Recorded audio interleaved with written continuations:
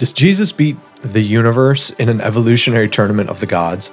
I know, it's a weird question, but let me unpack what I mean using the work of atheist philosopher Daniel Dennett and atheist moral psychologist Jonathan Haidt. Is it weird to think that insights from evolutionary science might actually make Christians feel more confident about the value of the Christian story and Christian community in an increasingly post-secular age? I don't think it is. Let me explain in today's episode of Deep Talks.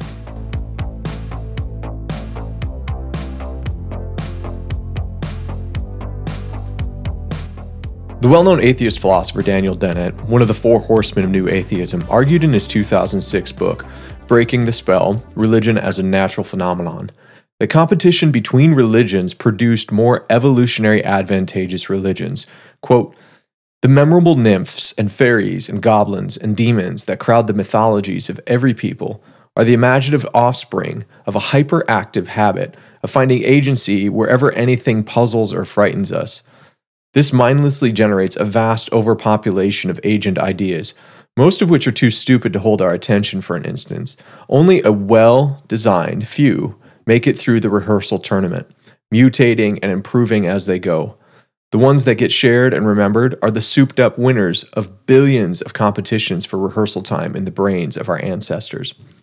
Dismissing Dennett's reductive physicalism for a moment, is there any validity to the notion of a sort of tournament of the gods where only the best notions of God or other agencies that transcend easily perceivable natural causes emerge victorious as groups and cultures compete for viability or expanded cultural influence?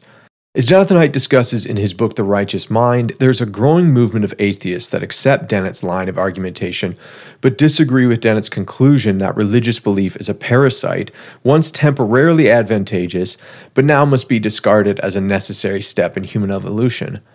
Haidt highlights the work of anthropologists Scott Atran and Joe Henrich, who argue that what emerges out of a competitive tournament of the gods are religions that are ultimately an improvement in making groups more cohesive and cooperative. Ineffective gods, or if I may, ineffective theologies, did not foster as effective group cohesion and cooperation as the gods who emerged victorious from the spiritual kumite, if you will. For Atran and Heinrich, this doesn't necessarily mean that the groups with the less effective religions got wiped out.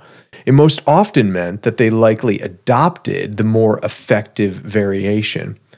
Would gods who have an extensive ethical code have an advantage over gods who were capricious and often malevolent, like Zeus? As Haidt highlights, people cheat more often on a test when the lights are dim, and they cheat less when there's even a cartoon-like image of an eye nearby in the room. A God who watches your ethical behavior and pronounces judgments is more likely to motivate group conformity to those guidelines than the God without any moral sentiment or rational moral judgment. Haidt cites clear evidence of this from the work of anthropologist Richard Sosis. Sosis examined the history of 200 American communes founded in the 19th century. Communes are an interesting test case for exploring the effects of traditional religion on social improvement and group stability because they are not built upon family kinship bonds, but can only exist where there are shared values and guiding stories. Communes typically form around groups of people who do not see the moral matrix of the broader culture as effective or optimal and want to build their own micro-societies, often around different values and stories. In the case of the 19th century communes, they were either organized as religious or secular communes. Sosis discovered that after 20 years, only 6% of the secular communes were still functioning, while 39% of the religious communes continued on. What was the secret ingredient that held the religious communes together and made the secular communes perform so poorly? Sosis identified one key ingredient. The communes that demanded the greater number of costly sacrifices were the communes most likely to survive 20 years after their founding. Most of the secular communes failed within 8 years, as demands to sacrifice individual good for the sake of the whole did nothing for those secular communities. Sosis' conclusion was that, quote, rituals, laws, and other constraints work best when they are sacralized, end quote. The religious communes afforded even the most basic of social conventions and interactions a deep sense of sanctity. Our secular age is collapsing not because it has been truly godless, but because it attempted to replace Christian notions of a God who vests in humanity his very image and likeness, a God who takes on humanity to sacrifice himself for the whole of humanity, with a mindless, capricious God that many simply call the universe. Political scientists Robert Putnam and David Campbell assessed the data on the differences between religious and non-religious life in America and found that people who attend religious services, and the vast majority of these in America are Christian religious services, are more charitable. In fact, the more frequently they attend, the more charitable they become. And not just to their church, but to charities that we may commonly call secular, such as the American Cancer Association. As Haidt highlights in his book, committed religious individuals obviously spend more time in service to their church or synagogue, but they also spend more time than their secular counterparts in neighborhood and civic associations.